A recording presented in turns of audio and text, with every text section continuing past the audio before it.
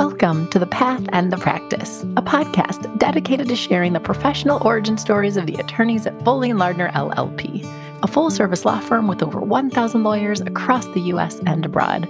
I'm your host, Alexis Robertson, Director of Diversity and Inclusion at Foley. In each episode of this podcast, you'll hear me in conversation with a different Foley attorney. You'll learn about each guest's unique background, path to law school, and path to Foley & Lardner. Essentially, you'll hear the stories you won't find on their professional bios. And of course, you'll learn a bit about their practice. Now, let's get to the episode. This episode features a conversation with TJ Ferrante. TJ is a partner and healthcare lawyer in Foley's Tampa office with a practice focused on telemedicine and digital health, as well as a wide range of transactional and related regulatory issues for healthcare industry clients. In this discussion, I get TJ to reflect on growing up in Odessa, Florida, attending Holy Cross for undergrad, earning his M.B.A. at the University of Tampa, and attending Boston University School of Law, where he earned his J.D. and L.L.M. And that's right, you heard that correctly. TJ has his M.B.A., J.D., and L.L.M., and he goes through and explains why it was he decided to get all of those degrees. Additionally, TJ talks about his experience adjusting to law school. He reflects on what it was like finding a job during the Great Recession. He also provides some great advice to junior associates on ramping up in general as a young lawyer, and he also speaks to the topic of imposter syndrome. I also get TJ to talk about his digital health or telehealth practice. And it was really interesting to have him on the show because we are over 60 episodes into this podcast, and TJ is the first member of the telehealth practice that I've had on the show. And I get him to just boast a little bit about how preeminent Foley's telehealth practice group is viewed nationally and just in that space. So TJ does a great job at explaining what he does day to day to navigate and to help clients answer really hard questions, and really reflects on the exciting intersection of healthcare and technology that makes up a lot of his practice. At the end of the discussion, TJ also provides some wonderful advice on the importance of intellectual curiosity and passion for one's legal career. I hope you enjoy my conversation with TJ. TJ, welcome to The Path and the Practice. We're going to start your episode like all the others, and I'm going to ask you to give your professional introduction. Great. Happy to be here and looking forward to it. Awesome. So what's your intro? How do you introduce yourself when you're, talking to clients or on some sort of professional panel? Sure. My name is TJ Ferrante. I am a healthcare attorney, partner at the law firm Foley & Lardner. And my practice focus is in the digital health industry. What that means is I work with a lot of healthcare industry clients, both very large and sophisticated academic medical centers, hospitals, the traditional provider types that you typically think of, like doctors' offices.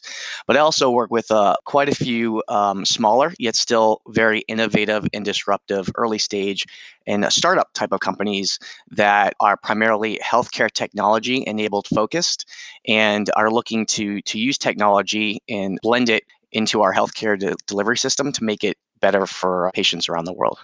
So we're going to talk more about that. Eventually, we'll talk about your practice and you can dive in. But before we do, I want to unpack how it is, why it is that you can introduce yourself like that today. So let's start somewhat at the beginning, which is, where are you from? Where did you grow up? Yeah, so born and raised in Tampa, Florida, but my parents are actually from the New England, from the Boston area. And so my Florida friends that I grew up with always say that I talk too fast and I have a little bit of a New England accent. So that's a little bit about my background. I do talk too fast, but maybe it makes for good podcasting or radio to cover a lot of topics today. Well, then you're in good company. I don't know if I do it a lot on the podcast, but I'm also a fast talker. And when I was still practicing, there were times where the woman, transcribing the deposition or whatever, she would glare at me and be like, "You're at almost 200 words a minute, Alexis. You need to slow down." But tell me what it was like growing up in Tampa. So let's say I found you in middle school. What was TJ into? What was life like? Yeah, Tampa was great. It was more of a sleepy town when I was growing up, and it's grown a lot since then. I mean, just yesterday, I think there was a Forbes article that said it was number one in that Forbes list for a technology city.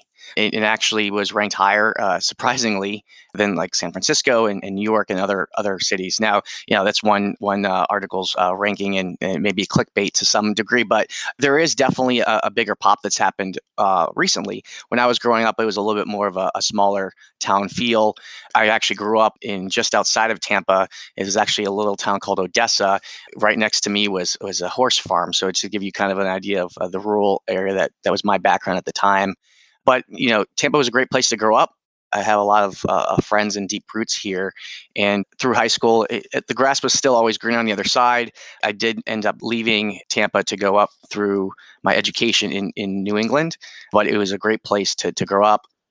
And I'm going to drill down further because here's my hypothesis is that particularly for law students listening, they may find lawyers who they're like, "Oh, TJ or whomever I've had on the show reminds me of myself." So, what kind of kid were you? Like what were you into? Sports, books, TV shows, what sort of things? Yeah, I mean, I grew up with two brothers, and the three of us played sports. We actually all played ice hockey, which was very unusual for a kid growing up in Tampa, Florida.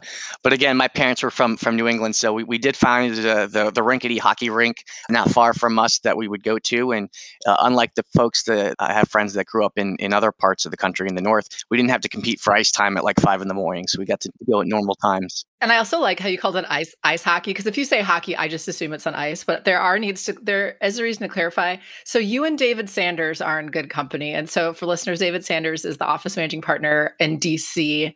Also played hockey growing up. My husband still plays adult men's league hockey because he grew up in Michigan, and my 8-year-old just started a team. He's now an ice bear, There it which I is. find adorable.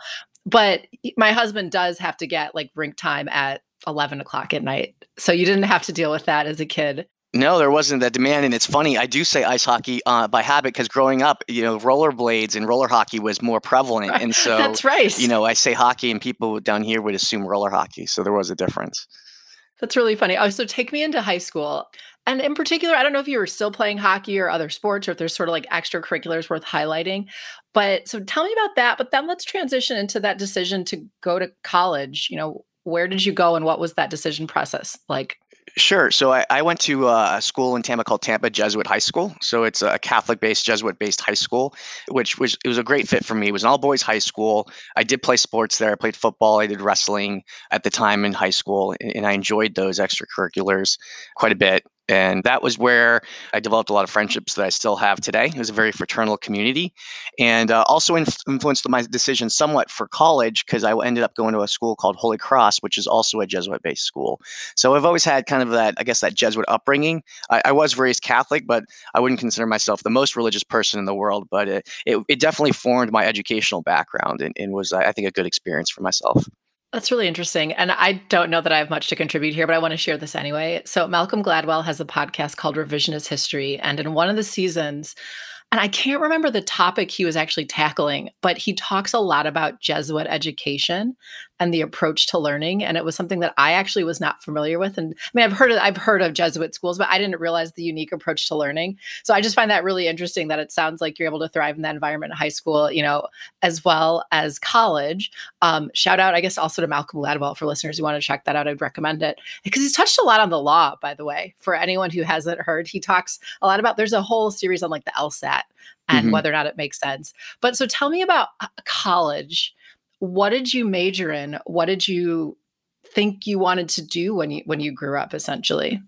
Yeah, so I guess so that's the age old question, I guess, of like, so how did you decide to be a lawyer, right? Because it'll Yes, we're inform, slowly walking up yeah, to it. it'll inform my answer here because I was a philosophy major in a Spanish. I think I was a double major in philosophy and Spanish, and so my parents were rolling over like, "What the heck are you doing?" Because it's not Hey, the me most. too. Also, a fellow philosophy major here, by Right. the Yeah. I way. mean, we basically sit on the steps in Athens and ponder the meaning of life. So, I picked that because at the time I had already decided internally that I wanted to be a lawyer, and I had read somewhere and it had convinced me that, hey, philosophy major is like a good prep way of thinking for law school. And I was like, let's do that because I know I want to be a lawyer. And I knew I wanted to be a lawyer pretty early, actually. I kind of just picked it, and it was as early as I think like elementary or middle school. And where it came from, other than I think even earlier than that, I wanted to be like an astronaut or something, which one day I decided not to be, was I grew up, my background was also in family business. So the year my mom was pregnant with me was the year my dad out of the garage decided to start a company. So kind of, I've always had that entrepreneurial influence on myself, on me growing up. And it was a bumpy road, especially in the early days. I remember as a really little kid. And I remember, there was, I think at one point my dad had found out one of his business partners were stealing money from the company. At one point, I think the IRS was like threatening fines to like shut down the business. And so lawyers were a little bit part of my life growing up to some degree, and seeing those more stressful times with our family's business, and seeing the lawyers help and advise on that. And even when it became more stabilized and they were doing acquisitions, I got to see kind of some of the lawyers, and it always fascinated me. I thought it was cool. I thought I liked them. They people respected them in those transactions and in those dealings, and looked to them for advice. So I said, hey, that sounds like an idea. So let me do that. And that was kind of the day I decided, and I've been on that path ever since. We're very similar. And by the way, so listeners who've listened to the show more than once, like you're basically on Alexis's journey through Foley and Lardner, getting to know all the lawyers here. So I can't help but when people say certain things, be like, yeah, me too. I also was someone who knew very early on I wanted to be an attorney, but I don't know, because I didn't have as good of a reason as you, by the way. So I really like what you just said about essentially identifying lawyers as they helped people. And yeah, there's some level of, they're respected and able to figure things out. But it sounds like the genesis is like they were able to help this family business. And that's pretty wonderful. Also, going back to what you said about being a philosophy major, the joke I've heard a few times is like, what are you going to do with that? I hear the philosophy factories aren't really hiring these days. so I guess your parents just trusted he's going to go on to law school. Yeah, that was part of it. So part of the deal was, yes, you can do philosophy, but the compromise was, especially towards the end of my college tenure, where I was rising up to be like a senior and it was more formalized. They said part of what was decided was I was going to take a year after college and go work for the company, our family's company, for a year. We were actually going through a sale of the company, one of the companies, and so it was going to be a good learning experience for me to help. And in that role, I served as a payroll manager, and I can talk about that a little bit more in a minute. But when I was going to do that, I also decided to go to business school. So I got my M.B.A. in finance too at nights, and that was part of the deal where I did learn a little bit more practical skills. I do harken back to the philosophy. I think it was very helpful, certainly to in my way of thinking. But I have to say, the MBA experience was much better. I do think there is like something to say about learning, and I can talk about, especially in what I do in my practice, how to read a balance sheet, understanding numbers, and not being scared of it. Absolutely. So, if I could go back and do it again, would I still be a philosophy major? I think I'd have a component to that, but I think I probably would have explored some of those accounting classes and other things that I kind of steered away from.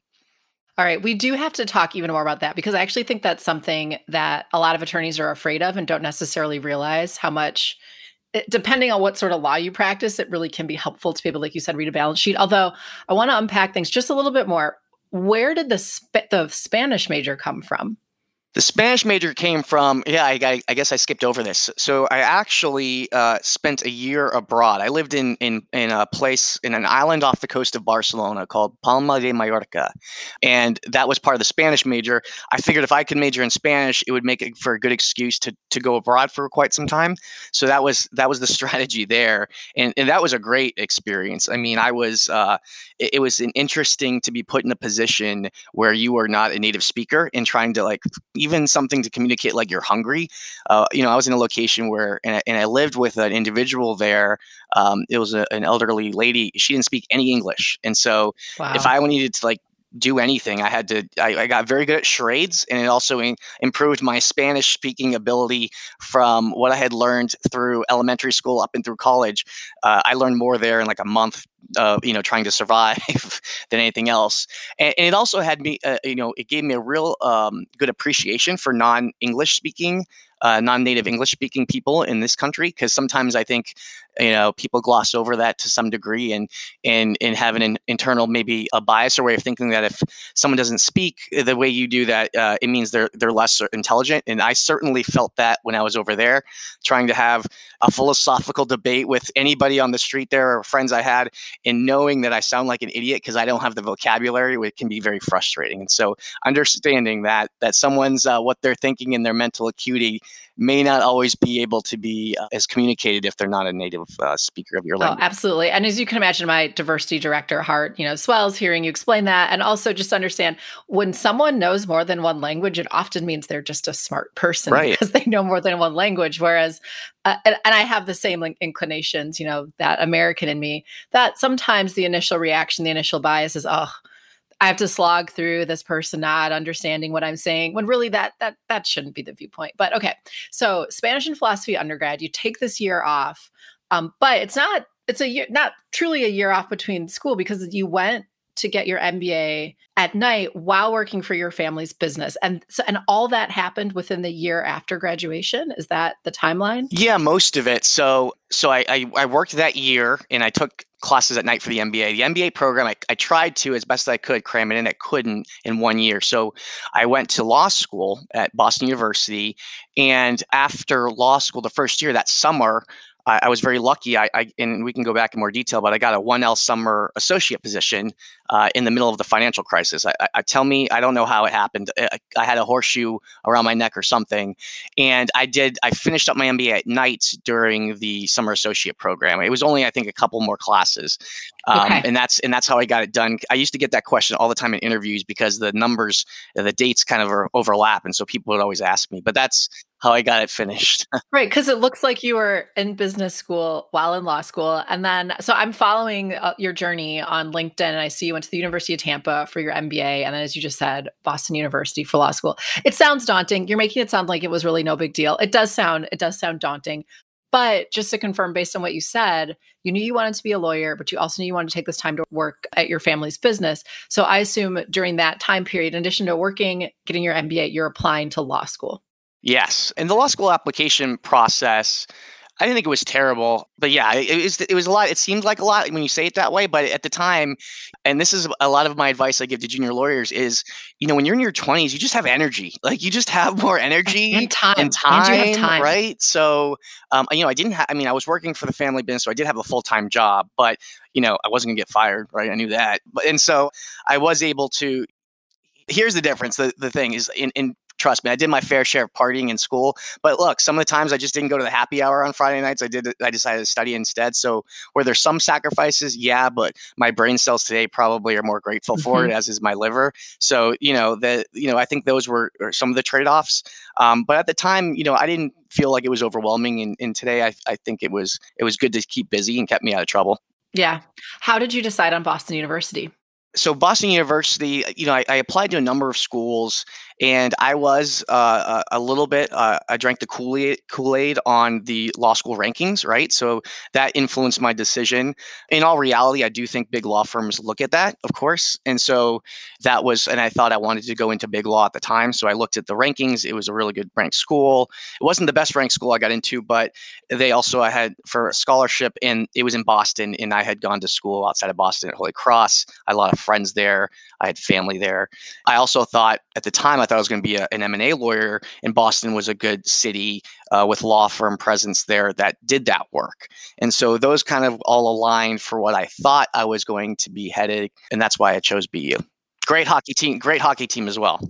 Better than Michigan's team, in case David Sanders listens to this one. I'll make sure he listens now. We'll see what happens. Sorry, for listeners who don't know, David Sanders, mentioned before, office managing partner of DC, huge Michigan fan. Calling him Mr. Michigan is probably an understatement. So he's really poking the bear there. We'll see what happens, TJ. No, I'm just kidding. But you mentioned something about rankings, and I don't think there's a lot to say about this, but we are getting more law students listening, or people even considering law school. And where your school falls within, the however many hundreds of law schools, it can matter. And I encounter a number of students who actually don't know that. And something that I'm focused on as director of diversity and inclusion is just making it more well known that not everybody actually goes in with the knowledge of Mhm. how the system works. And so it sounds like you actually did have a little bit of that knowledge, which is great, but it's just interesting to explore. But okay, so tell me, you start law school. Is that an adjustment? Is it smooth sailing? What was that like for you? Yeah, I mean, it definitely was an adjustment in the sense that, so first of all, law school is also unique. When you go to college, right, undergraduate, most of your peers are around the same level of you in the sense of like experience. Like most people are around 18 years old. Most people have never had like a full time employment job. In law school, it's much different. You have a much more diverse set of folks, which is great from a learning experience, but also can serve to impact is the adjustment. So you have people that have worked, this is their second career. You have people like me who took some time off. So I did some experience into a full time workforce. And then you have people fresh out of school that were at a fraternity party just a month ago. And so but at the same time, I mean, most people are brilliant, right? So I think that the biggest adjustment was really realizing how smart a lot of these people are, and in trying to catch up with that, I was definitely by no means, I did very well in my grades, but by no means the smartest person like naturally in the room. I think my strategy at the time was like, look, I gotta we'll take a step back here. There is a system in law school, in the lawyer profession. And I think it's a little unfortunate, but it's a reality. And the system is this: if you want to do a big law firm path, if you work backwards from that, the most likely chance you have of getting in the door is you have to go to a really good school. You have to have a certain GPA to get into that good school, and you have to have a good LSAT score. Once you're in that school, you have to graduate with a certain GPA and a certain position in your class to get the interview, which gives you the shot, right? So it's very formulaic. There's a system and a strategy to it. For whether you agree with that or not, those are kind of the rules of the game. And if you want to play the game, you should understand that. I don't agree with the rules, but I was aware of them at the time, and so I knew that if my goal at the time was to try to work for a larger law firm, I figured out what they cared about, and that was where your class standing is in the kind of law school. So I decided that I was going to have to try to outwork some of my colleagues, and try to make up for the learning curve of not being the brightest star in the sky at the time, and that worked for me. And I did well in it. Probably a little bit of luck too, because it's a very subjective grading system, and ultimately I did end up at my first gig was considered a big law firm, and got me in the door. Yeah. Okay, we're going to talk about that. And I also have to reflect on what you just said because you may know this, but I'll just repeat it. The point of this podcast is many. Now, it started off really to have a venue for Foley attorneys to learn about Foley attorneys, but as the show has grown, it's also allowing law students and young lawyers to learn about lawyers who on paper are really impressive. And TJ, you are one of those lawyers. Someone pulls up your bio and it says that you have your M.B.A, you have your JD, and you have your L.L.M. So I think it's really powerful for people to hear why it was that was your path, how it was you were able to do all those things. And then just maybe it makes it feel a little more possible for others to do the same. Yeah, and just to comment on what you said, all that says is that I was really good at school, right? And I have a couple extra frames on the wall. It doesn't, once you get later in your career, it matters less and less. At least from a prestige perspective, right? It fills some space on the wall that I don't have to put like some pictures on, and then it also, it fills up my bio. The L.L.M in tax was, I did realize early that, I did want to be a business lawyer, right, from the family business, and at the same time, I knew the importance of understanding how businesses work. To be a lawyer was going to be important. So, and that came from the family business background that I came from. And so, I started just in the classes I was taking, trying to remember, when I was working for the company, and also just growing up and just thinking about it, like what did companies care about and what's important and where they ask about. And most of the companies, at least in the small businesses, right, are not asking about the backgrounds of a Supreme Court justice, or what is like is there jurisdiction in a multi-state like lawsuit, and what are the federal rules of civil procedure? Those kind of things, while I had to learn them for class, some of the mandatory classes fell a little bit on deaf ears for me, because I was like, well, I don't know how practical this is going to be for me. And so what I did go towards were even as just in the regular law school classes, some federal tax classes, corporate tax classes. I was like, I should probably at least know a little bit of what this was about. I do agree. It was like, oh my God, this is terribly boring stuff to some degree. Sometimes it would get more exciting depending on the topics. And I took enough of those as just in my 3 years of law school that one day, I think I was talking to a counselor or somebody at the law school administration. They're like, you basically almost have an LLM here already. You need a couple more classes. My grades were good enough that they let me go for free. And in my immature juvenile mind at the time, I was like, I can go to school for like an extra year for free and postpone, the real world to a little bit longer, live in Boston. And so I was like, that sounds like a great thing. And so that's what I decided to do. And in actually looking back on my personal career, my practice, I think the best foundation from an education perspective that I got in a post, high school perspective has been the M.B.A classes and those L.L.M like classes. I still like almost on a daily basis harken back to some of those concepts of, because I get asked questions, TJ, what entity do I need to set up? Like a basic choice of entity selection. Like all your friends are going to ask you that as a lawyer. Even the most senior of lawyers today get asked that almost very frequently. So that course helped me. There's a course on taxes of, if you're going to get equity as a co-founder, as an employee, what does that mean? Do I get taxed? How do I get vesting in that stock? Those are concepts that affect a lot of people, both in very large companies, but also very small companies. And so because of that, the business world is impacted by those concepts more so than some of those other esoteric ones I mentioned.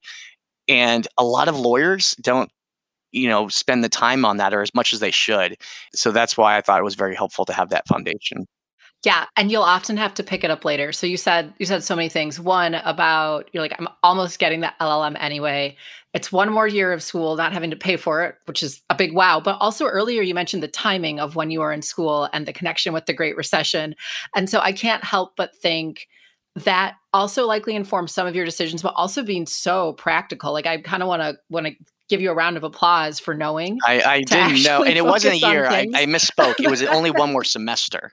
So I graduated in this. So it wasn't like I was taking a year off. It was like I graduated in the spring, and then I should have started as my son. I already had a summer associate intern or a first year gig, and instead of starting with the rest of the class in September, I just started in January. So it wasn't in my mind something that I was like losing a lot of time, and I got that additional piece of paper to hang on the wall.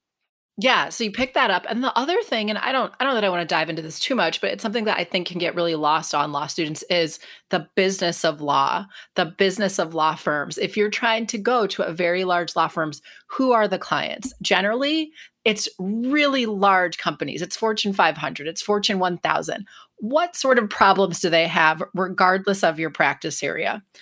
Many of the practice areas that I can think of off of the top of my head at Foley are in some way, actually almost in every way, involved with the business. So to be somewhat competent in reading numbers, and the other thing is a lot of lawyers became lawyers because you were like, well, I didn't want to be a doctor, I didn't want to be an engineer, and sometimes there's this underlying level of like, I'm just not that good at math.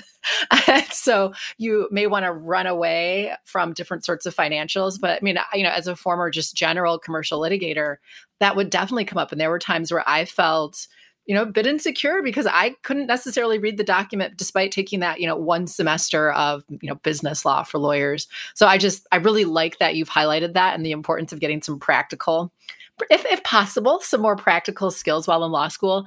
All right. So take me through, and at this point, we're over a decade into your career, so we're not going to necessarily go play by play, year by year. But you did spend the first 4 years or so of your career at a different firm before joining Foley. I would love if you would just reflect on, life as a junior associate and ramping up and what you learned to the extent there's something to highlight there. So to unpack it, I was a healthcare lawyer and specifically now a healthcare technology lawyer, and that was all an accident, right? Half of my life has been like an accident, kind of coming through here. Although there's some directional planning here, but And by the way, that's the summer opportunity you had, I assume, was with that firm? yes, it was a firm called Carlton Fields. They're a very large presence in Tampa. That was their headquarters. They're a Southeast regional firm. And since I've left too, they've expanded. They have offices throughout the country here. Great firm. Only good things to say about them. And they give like a kid with no experience like myself a shot as a 1L. I mean, I need all that talk I just gave about like how grades and all that stuff are important. This was before my grades even came out, and I just basically sent a letter. I think my resume and a letter to every law firm in Tampa. I knew I had to be in Tampa to finish my M.B.A, so I was like, I can't really have that flexibility to stay in Boston. I was like, fingers crossed, this recession's terrible, but let me just see. I'll work for free if I have to. And somehow my resume got looked at, and I got the gig there. It was probably a factor, though, still of like the school I was at, in the fact that I was in getting my MBA. I would imagine helped on that decision, but probably also a little bit of luck.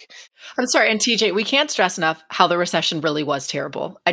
There's people listening who maybe don't fully appreciate the impact that 2008, 2009, and the years after had on the legal industry, because we're in another very challenging time now. But so far, the legal industry is actually doing pretty well despite the pandemic environment. So I just want to stress for folks who maybe don't know, it really was a big deal, I think, for you to get the opportunities you got. And you said it, I just had to say it one more time. Yeah, it was terrible. I mean, that class, so that was so my first year summer associate gig was when the recession was like happening. It was like actually unfolding. And so that class, I remember I was in a summer associate class of 24 summer associates, right? That's a big number. The next year when I was at 2L, I came back, there was 6 of us. And it just showed the shrinking just roles and positions and jobs that were available. Most of my colleagues at BU, which is a great school, most did not have jobs when they graduated, which was unheard of prior to the recession. And it was almost like the kiss of death if you came out, wanted to get into big law and didn't get the gig right away. And so there was a lot of, I think, anxiety and frustration. Well, it was almost like a lost generation of lawyers, like that 2011 Mhm. JD year. Uh, Absolutely. Yeah, I'm sorry, but go on. I just want people to really Yeah, there was. understand. That's why I consider myself so fortunate, because there were, I had a lot of smart friends too that had the good grades, and so there was, part of it. So, yeah, so getting into healthcare was an accident. And here's the other thing, right? To make it worse, I wanted to be like a M&A lawyer in the middle of the recession, which there was no M&A. I was lucky with the 1L thing, so I told them that, and they're like, okay, well, we'll see. You got another summer. And in my second summer, I said, look, I still want to do that. It's the work I've been working towards. And when I was in my third year of law school, I got a call from the recruiter saying, "Hey, TJ, we just actually acquired this really successful group from another law firm. They came from Buchanan Ingersoll, and it was a healthcare practice group. And they were going to start brand new at Carlton Fields. And they said, hey, they need a junior associate, and they do a lot of like healthcare deal work." And I was like, yeah, I want to do deal work. I don't know anything about healthcare, never really thought about getting into healthcare industry, but sure, I'll sign me up. And that's kind of how I got put on that path. Did a lot of work as a junior associate in public hospital M&A work. And it was different than what I see the associates at Foley were versus of my first firm. And it was much more trial by fire. So I was thrown into kind of stuff that maybe a little greener than other firms and associates would have, but it was good for me. It can be very stressful, but it was also a really great place to cut my teeth. But another thing for junior lawyers is I just want to say is, look, I don't think I was a very good lawyer to start necessarily. I mean, I remember I was in charge of like board meeting minutes, right? And what that means is these important people at a hospital would sit around a table and make decisions about the hospital, and I was there just writing notes down and record that for the record, right? So I would do the meeting minutes, and I would send it to the partner, and she would come back, and it was just like a flurry of red pen, just like typos and like grammatical errors and just things that aren't good. I'm like, oh man, I am the worst lawyer in the world. And I remember I'd be like, okay, well, next time this is going to be, I would proofread it. I was like, okay, this is the perfect minutes. I'm going to give this to the lawyer. Nope, came back, red everywhere. So if you're a junior attorney and like, you're getting a lot of criticism, it's natural. It's part of the experience. It also, now as a partner, I can really appreciate that the training process of attention to detail. What I really look for in junior lawyers are ones that are eager to learn that attention to detail.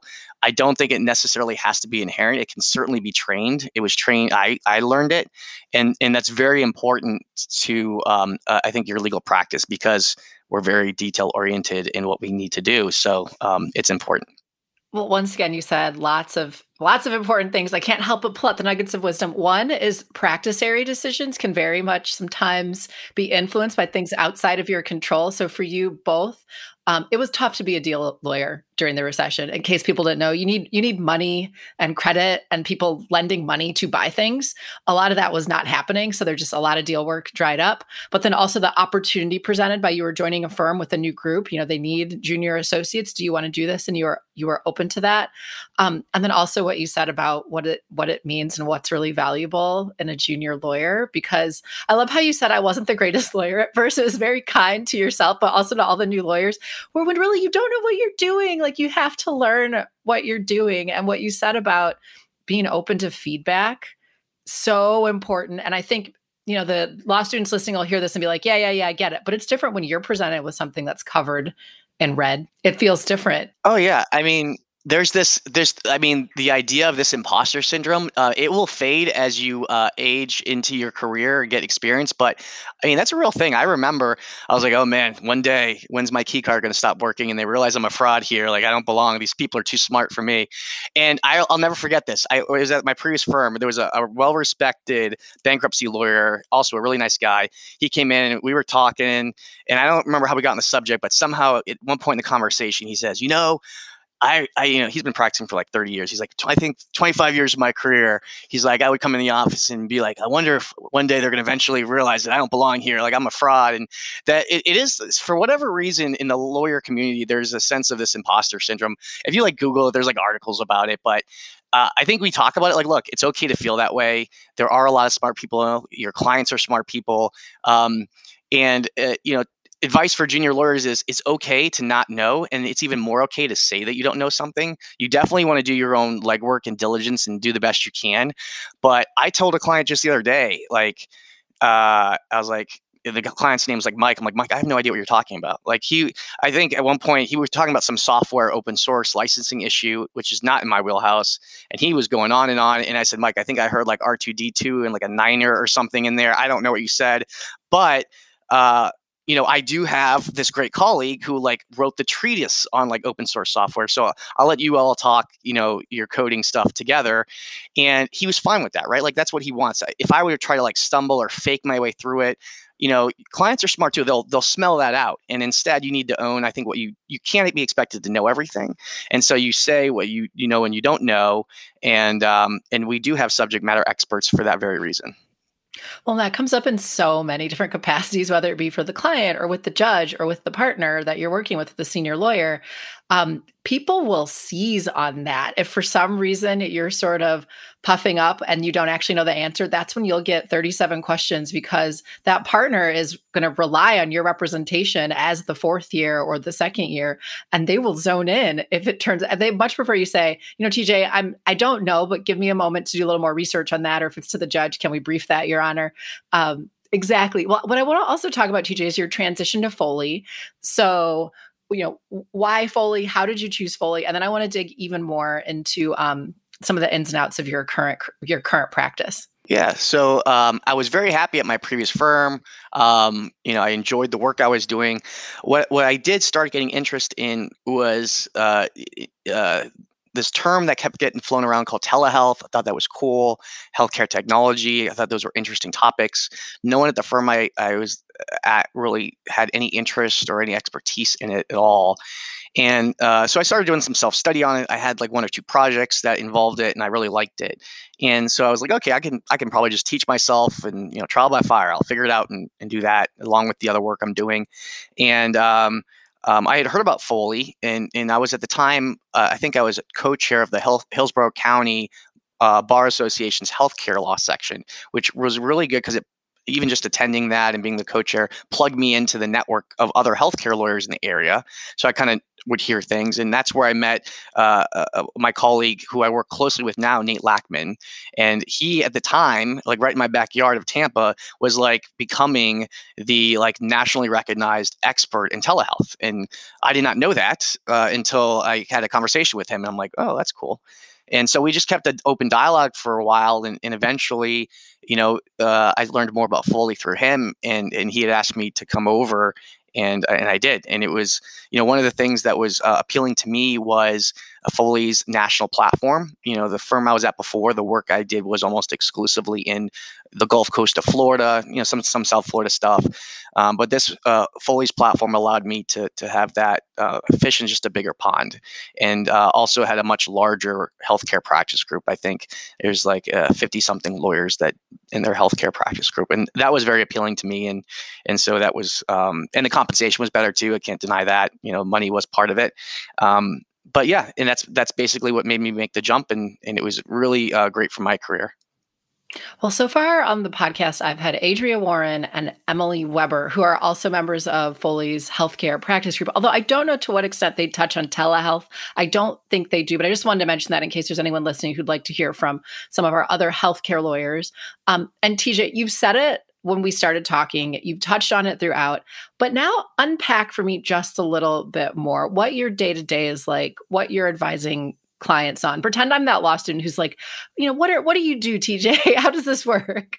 Yeah, so I do in the kind of space that I work in. I consider myself, obviously I'm a lawyer, but I think the clients consider me not only a lawyer but as a business advisor. And I know other partners say that all the time, but I do think it's true, and it's worth repeating that you're there just as an advisor to help solve problems, and that's at the highest level, kind of how you describe it. And then to get more granular, like, well, how you solve problems and where are you in your expertise able to really add value is, for me, a lot of the clients I work with, they use technology in a way to deliver healthcare.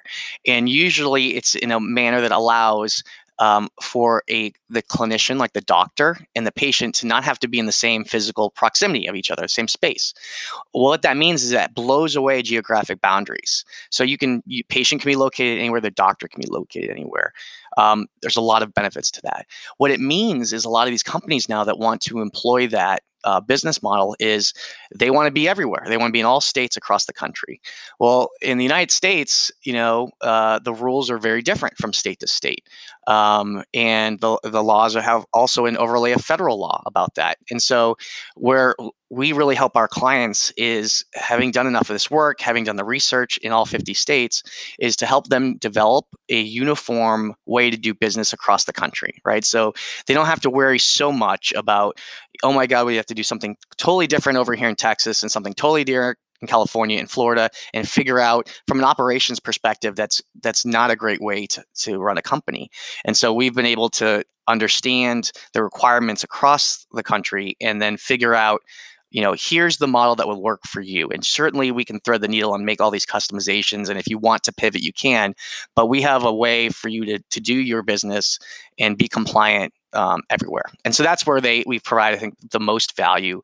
And then ongoing with that, the different rules in a highly regulated industry like healthcare that goes along with it, because a lot of these clients that I work with may not have a clinical background. They're a little bit on the technology tech bro kind of mentality, where they want to move fast and break things, and you don't want to break things when those things could be people, right, and humans in healthcare. So there is some I would say modulating that to some level too, to make sure that, hey, we have these laws, they have teeth more so than maybe Uber experienced when they went to scale. And so we help them navigate that and let them realize that there are higher stakes here, both from a legal perspective, but also an ethical perspective. So telemedicine and digital health is a practice area that I've had very little exposure to, maybe none. But as I hear you speak, it does sound really exciting to be, particularly now, in the intersection of technology, healthcare, and adding in the word during a pandemic. What I've gleaned from the practice over the last year and a half that I've been at Foley, most of which operating, during the COVID-19 pandemic, is the group in general has been incredibly busy for a variety of reasons, and it's been interesting to sort of watch from the cheap seats, like the really, really, really cheap seats, really, really far away. And I don't know if there's any commentary on what life has been like for you over the last year and a half in light of so many things that have happened, but I'd be interesting to hear. Yeah, I mean, I think it's fair to say that we probably do more telehealth work at Foley than any other law firm in the country and probably the world. So that'll be my pitch of anyone that's listening that's at another law firm that wants to. We're always hiring and we're growing, so there's that pitch. But yeah, I mean, during the pandemic, I mean, a silver lining of it was it really benefited the telehealth industry and put it into the spotlight. And so it certainly was a tidal wave of. I mean, uh, I'm not afraid of long hours, but oh man, like we were just working around the clock, but not in like a grind way. I mean, we were working to figure out the world. Like we were trying all these rules. There was a time period where I was just throwing up my hands. I'm like, there's no law. There's no law. Everyone's just trying to figure this out and make it so that people can get access to medical care without going into these crowded areas and spreading this virus. And so it was a really probably the most one of the most interesting things that could occur in a healthcare lawyer's career to see something like that happen, seeing stakeholders like hospital systems, like technology companies, like the government all get on phone calls and literally just be like, okay, these are the rules that have been traditionally in place. We're going to need to be flexible here. And how can we do that? To get businesses comfortable that they're all not going to get sued or go to jail or have the government take back money and work together to provide a problem solving environment and to get through this from like just like a human element to it, and that was very exciting, and so it made those longer hours obviously much easier to swallow, and I don't regret it. But yeah, I think it moved forward the industry quite a bit, and it's an exciting time for it. Well, and things just had to get done. They had to figure it out. And I'm going to say something that might sound totally crazy, particularly to a law student or someone early in their career, but when your view of your practice is that you're in service of your clients, that you're solving problems, the hours itself, the hours you're billing are ancillary. You need to capture, we are a for-profit organization. We need to be able to bill that.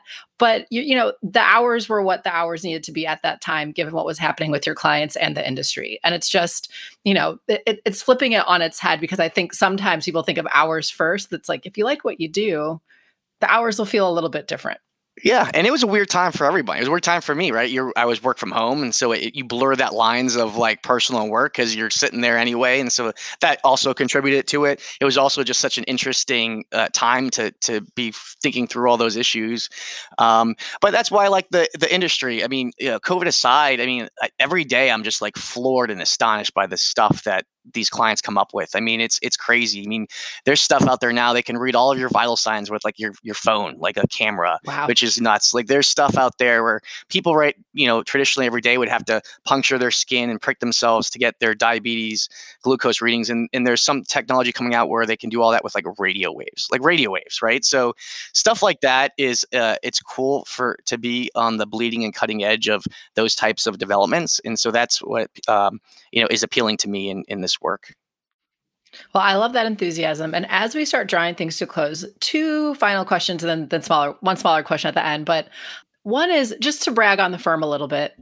Why Foley? What's kept you at Foley? What do you wish people knew about Foley?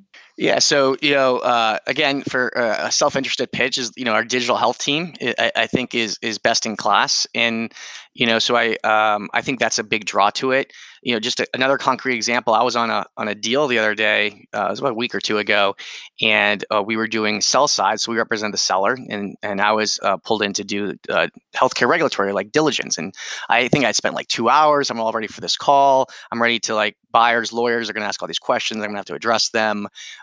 Here's the risk areas. Here's what we did. We get on the call. There's a bunch of other lawyers because there's other subject matter experts. They get to the part where they're going to talk about healthcare regulatory and this telehealth company, and they're like, "Oh, Foley helped you guys set it up, but we're good. Let's go to the next topic." Like we didn't even need to like talk it through, and it shows that we have such a good reputation from the experience we've built over the years that that really I think is impactful to others that outsiders looking in, and we get a lot of respect for that, and so I'm proud to be a part of that. That's an enormous compliment. And then, almost second to last question, your advice to, I don't know, a junior lawyer or a law student on navigating a legal career.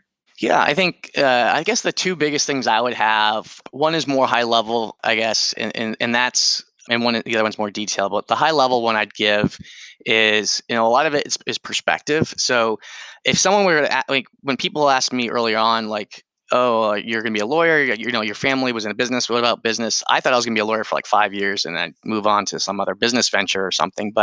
And someone asked me, if you win the Powerball tomorrow, are you going to still be a lawyer, work long hours?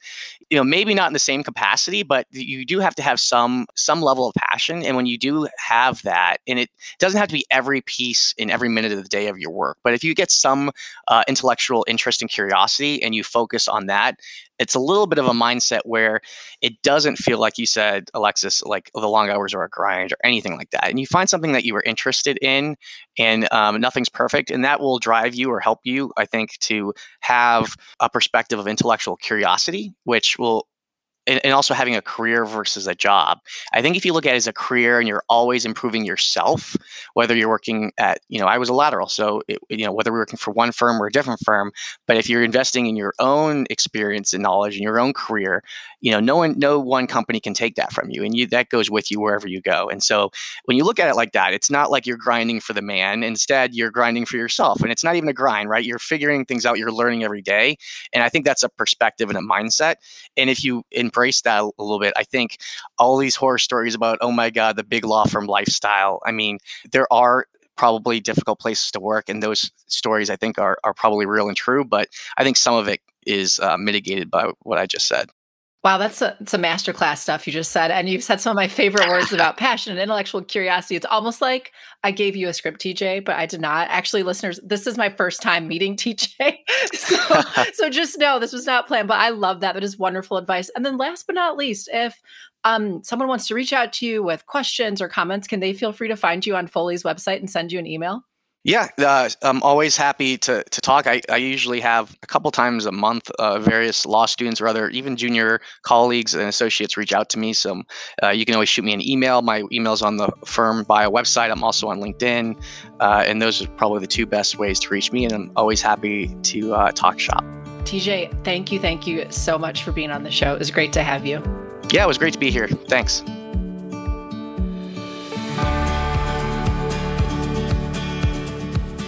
Thank you for listening to The Path and the Practice. I hope you enjoyed the conversation and join us again next time.